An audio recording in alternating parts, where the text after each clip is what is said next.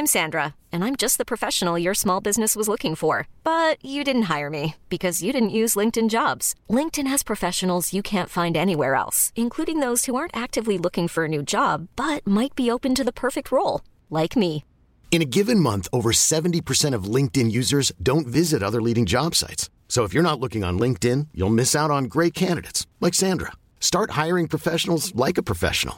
Post your free job on linkedin.com/achieve today. Cool fact, a crocodile can't stick out its tongue. Also, you can get health insurance for a month or just under a year in some states. United Healthcare short-term insurance plans, underwritten by Golden Rule Insurance Company, offer flexible, budget-friendly coverage for you. Learn more at uh1.com. Ever catch yourself eating the same flavorless dinner 3 days in a row? Dreaming of something better? Well, HelloFresh is your guilt-free dream come true, baby. It's me, Keke Palmer. Let's wake up those taste buds with hot, juicy pecan-crusted chicken or garlic butter shrimp scampi. Hello Fresh. Stop dreaming of all the delicious possibilities and dig in at HelloFresh.com. Let's get this dinner party started.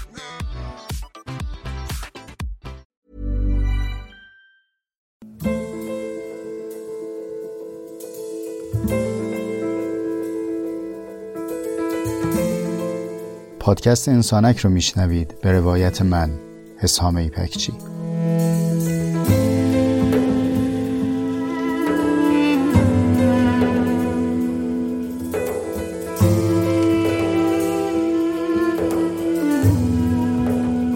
پادکست انسانک مجموعی از جستارهای صوتی است که توی اون تجربیات زیسته و روزمرگی هامون رو با عمقی کمی بیش از معمول روایت میکنم.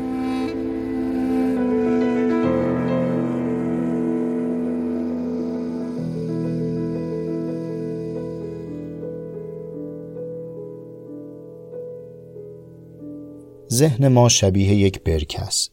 برکه‌ای که اگر آروم و زلال باشه تصویر شفافی رو بهمون نشون خواهد داد. تصویری از خود ما به ما، تصویری از جهان پیرامون، از شاخ و برگ‌های اطراف برکه، تصویری از بازنمود آسمان در آب با لکه ابر یا پرنده‌ای که گاهی پرواز کنه.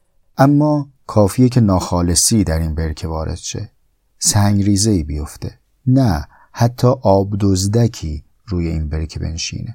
اون آب دزدک هم به قدر قدمش تلاطمی در آرامش برکه ایجاد خواهد کرد که به اندازه همون تلاطم تصویر کج و ماوج و مغشوش خواهد شد. هر مصاحبتی که ما با دیگران داریم مثل سنگریزه‌ای است که درون برکه ذهن ما میفته و بعضا لازمه که ساعتی، روزی حتی درنگ بکنیم تا به آرامش برسیم و دوباره بتونیم صفحه ذهنمون رو تماشا بکنیم. یعنی این نوتیفیکیشنی که صداش رو موبایل میشنوید میگه دیلینگ، در واقع تالاپ سنگی است که در برکه ذهنمون افتاده و تازه این وصف بهترین وضعیته.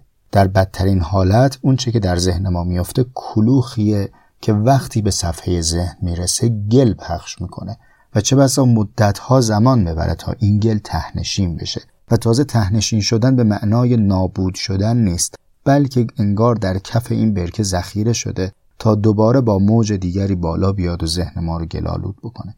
به همین خاطره که باید خیلی با وسواس مراقب صفحه ذهنمون باشیم. این یکی از ناپرهیزی‌ها یا غفلت‌های من بود در هفته‌ای که گذشت که نتیجهش به اینجا ختم شد که نتونستم پادکستم رو به موقع ضبط کنم و خدمت شما تقدیم کنم. در این هفته که منتهی به امروز به جمعه 5 اردیبهشت ماه 1399 و من 63مین روز از قرنطینم رو میگذرونم، انبوه جلسه های آنلاین و تلفنی و امثال هم به قدری ذهنم رو مغشوش کرد که این صفحه چیزی نشون نمیداد که بتونم راحت و شفاف با شما صحبت کنم.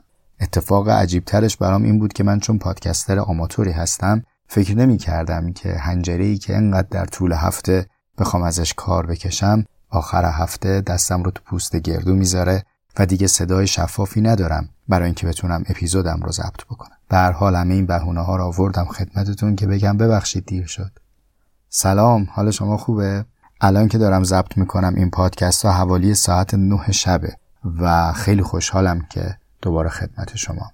خیلی متشکرم از فیدبک ها و بازخورد های مثبتی که میدید، راهنمایی هایی که میکنید، تذکرایی که میدید. و چقدر خوشحال شدم که این 1-2 روز پیام دادید و گفتید که چشم انتظاری. یکی از پیام‌های جالب توجه رو همون دوستی دادن که گفتن که چند ماه از بیخوابی رنج میبرن و مجبورن با قرص بخوابن، ولی از وقتی که پادکست انسانک رو میشنون بدون قرص ظرف 10 دقیقه خوابشون میبره. داداش ایشالله که خوب بخوابی، نوش جونت باشه. من سعی میکنم که تو 10 دقیقه اول لب به مطلبم رو بگم، بعد نیمه دومش رو یواشتر صحبت کنم که مزاحم خوابت نشم. چه بهتر از این؟ واقعا و قلبا میگم که خوشحالم از این که هر کسی به هر طریقی که بتونه از این چند ثانیه و چند دقیقه‌ای که هم صحبت هستیم با هم حظ ببره و گوارای وجودتون باشه.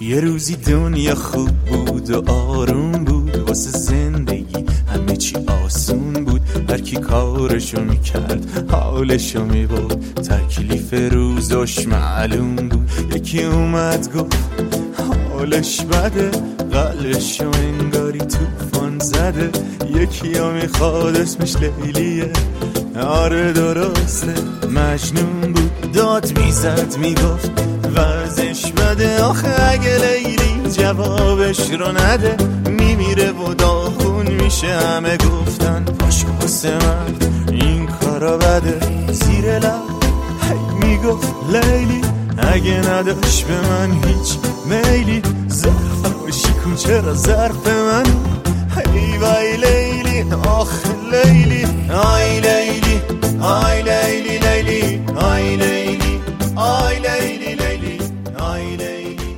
آی لیلی لیلی. اگر یادتون باشه در اپیزود 6 با هم صدای دریای رو شنیدیم و تداعیمون رو از یک صدای ثابت تجربه کردیم. تجربه ما اینطور نشون داد که در مواجه شدن با یک صدا ما تداعی‌های متنوعی رو داشتیم و بعد از این برداشت کردیم، گفتیم احتمالاً تداعی و برداشت ما از بقیه هستی هم به همین شکل، این یه دریاش بود، بقیه منظره ها و مواجهه ها هم از همین قراره. ما با هر چیزی که روبرو میشیم بر اساس تجربیاتی که پشت سر داریم او رو به جنس خودمون و به گونه خودمون میفهمیم. اگرچه روی کلمه خیلی تاکید نکردیم، اما واقعیت این بود که مبحث فردیت رو باز کردیم. حالا در اپیزود 8 میخوام روی دیگر سکه رو با هم صحبت بکنیم. روی دیگر سکه فردیت میشه زوجیت. زوجیت ممکنه معانی متعددی داشته باشه، ولی اونچه که من در اپیزود 8 منظورم هست همان معنای ساده و اولیه‌ایه که وقتی میگیم زوجیت در ذهن ما میاد، یعنی کشش میان زن و مردی که اونها رو به رابطه عمیق و مدید عاطفی و جنسی سوق میده. اگرچه زوجیت رو میشه عمیق‌تر از این دید، حتی میشه فراتر از انسان و حیوان دید. شما میتونید بگید که حاصل زوجیت و کشش میان خاک و آب این شده که اینها با هم همگرایی داشته باشند برای پرورش یک ریشه در خودشون. اما در این اپیزود من میخوام به همین معنای اولیه اکتفا بکنم. این مقدمه رو بذارید گوشه راست ذهنتون، اما مقدمه دوم میخوام بذارم گوشه چپ ذهنتون. اون چیه؟ اینکه به ادبیات عرفی جامعه‌مون در مورد ازدواج دقت کنیم. من از زاویه جنسی روایت میکنم که او رو زیستم، من زنانگی رو نزیستم. اما توی گپ و گفتای مردونمون شنیدی که به عنوان مثال میگیم که فلانی خبری نیست ازش، رفته قاطی مرغا دیگه خبری ازش نیست. زن گرفتی؟ بعد جواب میده نه بابا مگه عقلم کمه. یا تکه کلامایی که بینمون رد و بدل میشه، فلانی زن ذلیله. حالا ممکنه شما همین معانی رو با کلمات و الفاظ دیگری شنیده باشید. چرا موضوع ازدواج و زوجیت در ادبیات عامیانه ما دارای چنین بازخوردی است؟ آیا شما تا به امروز جایی در مورد حکمت ازدواج بحثی خوندید؟ مثلا خوندن رو بذاریم کنار، آیا در مورد حکمت و کنه ازدواج چیزی شنیدید؟ در واقع موضوعی که میخوایم تو این اپیزود راجع بهش صحبت بکنیم اینه که سرچشمه و آبشخور چنین نگاهی از کجا میتونه باشه. لب کلام چی شد که در زبان خیلی از ماها اینطور ترسیم شد که تشکیل زندگی و خانواده داری یک امر عامیانه و توده‌واره. خیلی رک و خودمونی بخوام بگم اینکه مجنون به جهت شیفتگی و دلدادگی به لیلی احمق ترین آدم روی زمین. از اون روزا گذشت و مجنون غم کشید، از اون گذشت و نوبت به من رسید، هی ترسیدم آخرم اومد، بلای لیلی سرم اومد. با خودم میگفتم مجنون کجا، من کجا، عشق بازی بابا من کجا، زن کجا. هی من کردم سرم اومد، ریق رحمت آخرم اومد. این سری لیلی با گونه های پروتزی، بوی عطر و کلمات فانتزی. من احمقم مجنون و شیدا، واسه عشقش مور مور گزگزی. هرچی میگفتم جونم بشی، با خودش میگفت دیوونم بشی. یه کاری کنم رب تو یاد کنی، بفهمی لیلی کیه بری فریاد کنی. تا دنیاست لیلی همینه، مجنون بزرگترین احمق زمینه. لیلی منم رفت این قصه تکرار شد، الهی این لیلی خیر نبینه. تا دنیاست لیلی همینه، مجنون بزرگترین احمق زمینه. لیلی منم رفت این قصه تکرار شد، الهی این لیلی خیر نبینه. آی لیلی آی لیلی لیلی آی لیلی آی لیلی لیلی آی لیلی. خب از دقیقه 10 این اپیزود گذشتیم. اینجا شب بخیر میگیم به بچه‌هایی که میخوان بخوابن و یه ذره یواشتر صحبت میکنیم که مزاحم خواب دوستان نشیم. اما ادامه صحبت، بیایم اون سمت ماجرا رو ببینیم. یک سری مقوله‌هایی هست که برای ما تبدیل شده به گفتمان نخبگان. کلمه‌های اسمدار، اگزیستانسیالیسم، سورئالیسم، لیبرالیسم و امثالهم. واژگانی که وقتی بهشون مراجعه میکنیم در اونها عمقی رو تجربه میکنیم که قانع میشیم اینها مباحث قابل تعمقیه. خب این عبارتها، این اصطلاحها توسط کیا به ما رسیده؟ جوابش جواب واضحی است. ما در جامعه بشری صنوف مختلف داریم که این صنوف در کنار همدیگه تونستن چنین نقاشی خوشاب و رنگی رو ترسیم کنن، مثل رنگ‌های مختلف در جعبه مداد رنگی که شدن ابزار دست یک نقاش که تصویر رو برای ما ترسیم بکنه. ما جامعه‌مون نجار میخواد، بنا میخواد، رفتگر میخواد، معلم میخواد، پزشک میخواد و. از جمله این صنوف معدنکاوان معنا هستند، کسانی که کارشون کاویدن و عمق یافتن در هستی است، کسانی که رفتن در یک قعری از این زندگی معانی رو کشف کردن، آوردن به سطح و در ظرف کلمات ریختن و به ما دادن. ما به اینا میگیم چی؟ میگیم حکما، میگیم فلاسفه، میگیم اندیشمندان.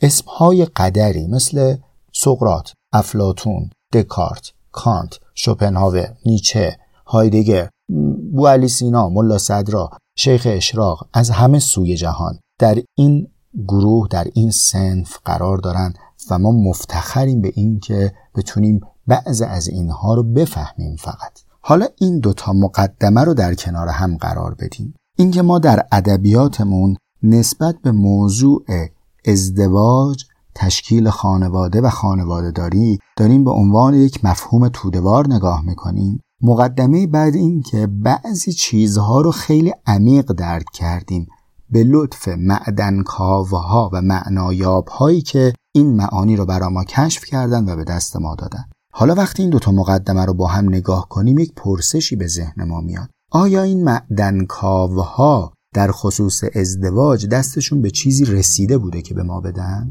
احتمال داره که این سطح از عامی‌نگری به موضوع ازدواج به خاطر این باشه که ما ارث برده از حکمایی هستیم که خودشون در این دریای ازدواج نتونستن قواسی کنن و به عمق برسن.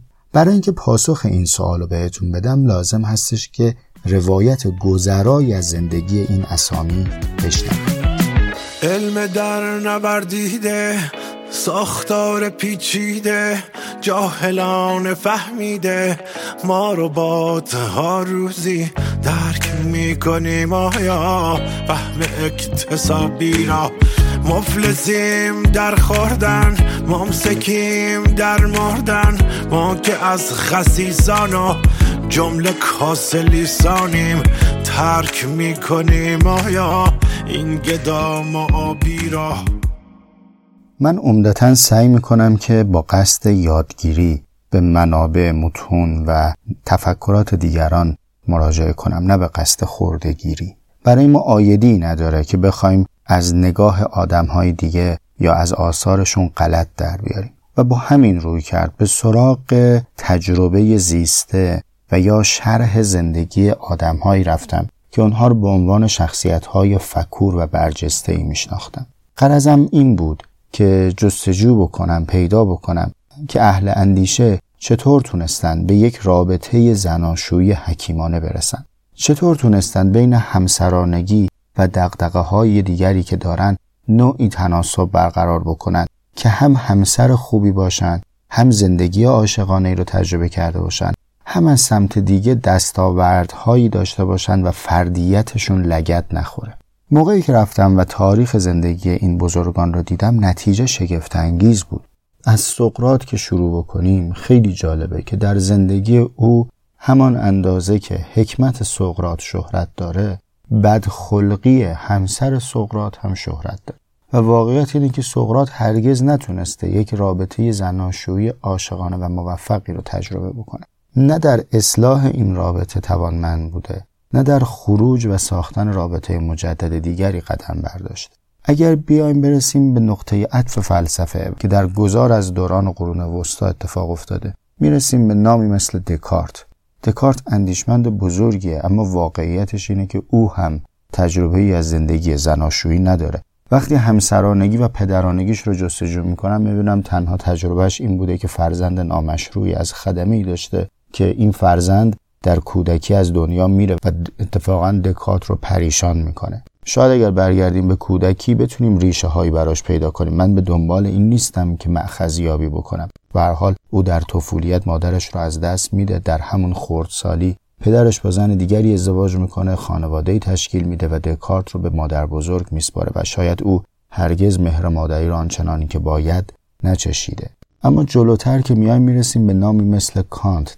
دقت بکنید این اسامی که من دارم به سادگی به زبون میارم و ازشون میگذرم کسانی هستند که سهم بزرگی در تفکر بشری دارند. کانت کسی است که پس از او دیگرانی که آمدن در عرصه فلسفه عمدتاً هر آنچه که گفتن یا گفتن ما در موافقت با کانت معتقدیم چنین، یا گفتن ما در مخالفت با کانت معتقدیم چنین. انگار که کانت یک شاغولیه که دیگران خودشون رو با او دارن تراز میکنن. کانت یک زندگی ثانیه شمار داشته، طوری که به دقت میگن 5 صبح بیدار میشده، 7 تا 8 صبح درس گفتارها شروع میشده، رأس 5 غروب پیاده رویش آغاز میشده. همه زندگی رو با برنامه پیش برده و هدفمند زیسته، اما او هم هرگز زندگی زناشویی رو تجربه نمیکنه. در دانشمندان پساکانتی مرور زندگی آرتور شوپنهاور هم عجیبه و وقتی زندگی نامش رو ورق میزنید میبینید او هم هرگز نتونسته یک رابطه عاشقانه رو شروع بکنه و ادامه بده. طبعا تجربه همسرانگی نداره، تجربه پدرانگی هم نداره.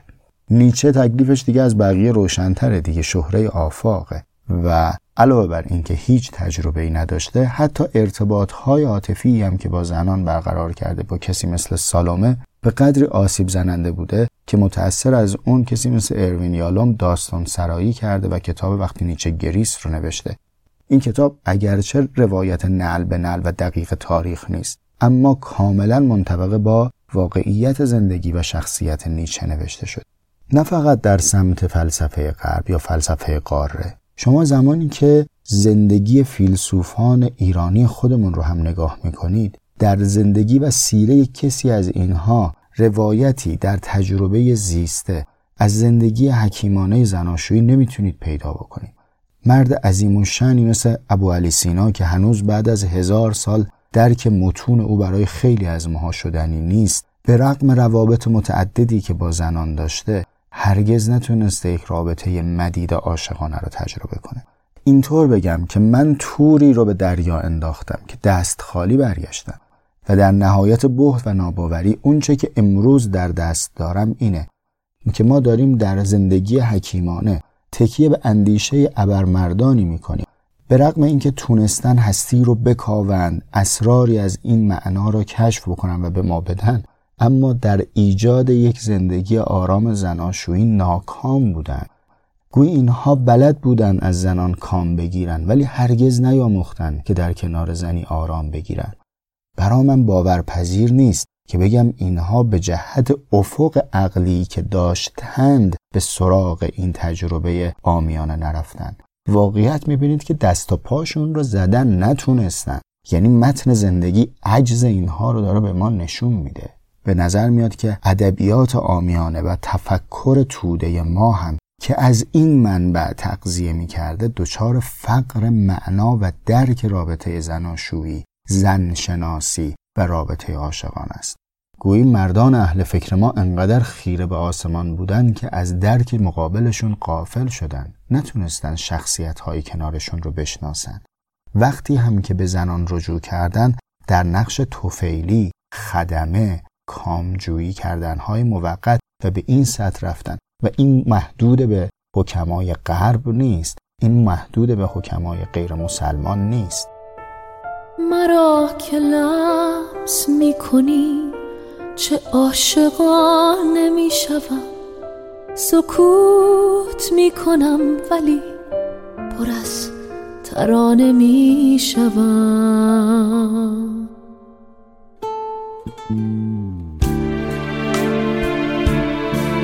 تو را که لمس می کنم شروع می کنی مرا، غروب مکس می کند طلوع می کنی مرا. برای من هر اپیزود از پادکست انسانک مثل یک داستان میمونه که بخشی از اون رو برای شما تعریف میکنم. اپیزود 8 هم داستان منحصر به خودش رو داشت. قصه از این قراره که این سکانس آخر و جملات پایانی رو در صبح یک شنبه 7 اردیبهشت 99 براتون ضبط میکنم. یعنی قطاری که از شامگاه 5 اردیبهشت 99 حرکت کرده ساعت هاست که در ایستگاهی یک جا باقی مونده. البته خوشحالم از این که اختتام این اپیزود رسید به 7 اردیبهشت. 7 اردیبهشت برای من روز ماندگاری است. روزی که زاده شدم و روزی که پدر شدم. هم من هم علی که صداش رو در اپیزود 7 شنیدید زاده 7 روز اردیبهشتیم. القصه سرتون رو درد نیارم. مثل بچه هایی که دیدید وزنه سنگین برمیدارن تا یه جایی میارن، از یه جایی به بعد نمیتونن برگردن، نمیتونن به مقصد برسوننش. وزنه سنگینی رو بلند کرده بودم، وزنه‌ای که ادعای نفهمیدن کسانی رو در خود داشت که خودم و خیلی های دیگه مبانی فهمیدن رو از اونها یاد گرفتیم. اما چه کنم؟ وقتی که مرور میکنم به این جواب میرسم که نچشیدن، نفهمیدن.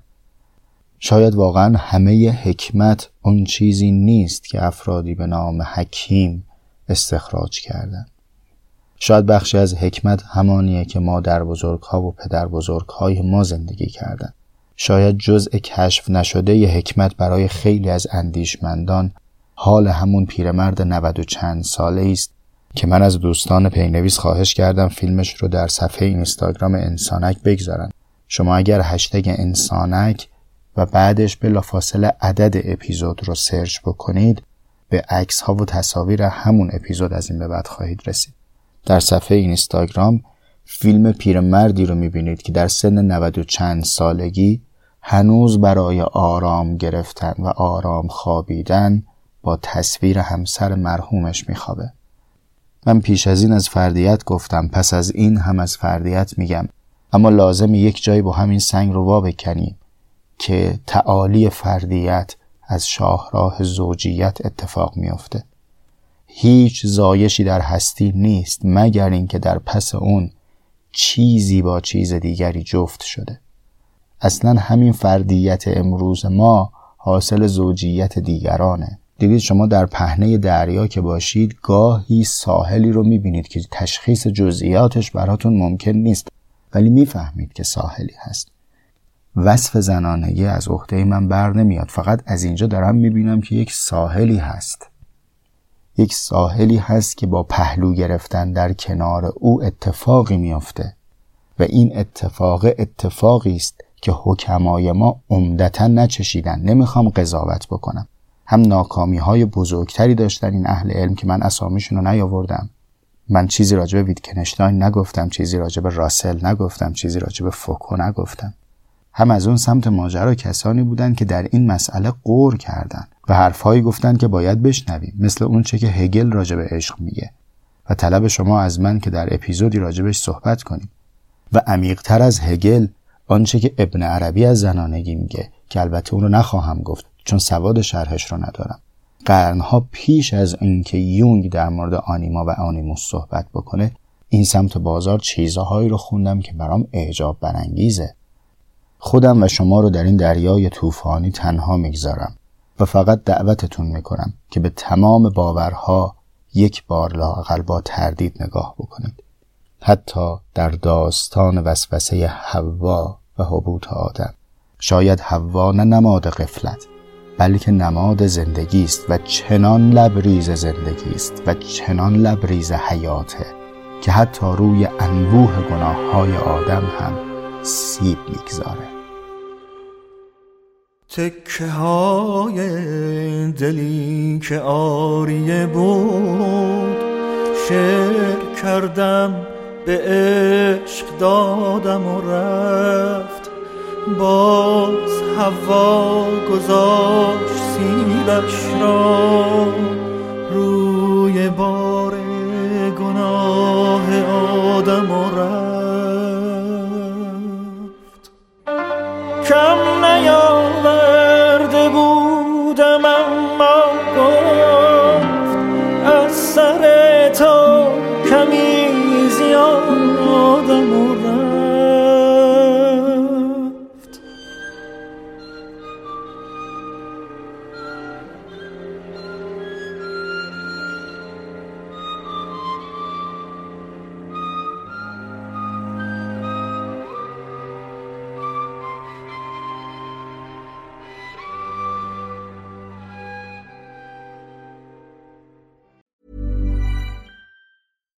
Hi, I'm Daniel, founder of Pretty Litter. Cats and cat owners deserve better than any old-fashioned litter. That's why I teamed up with scientists and veterinarians to create Pretty Litter.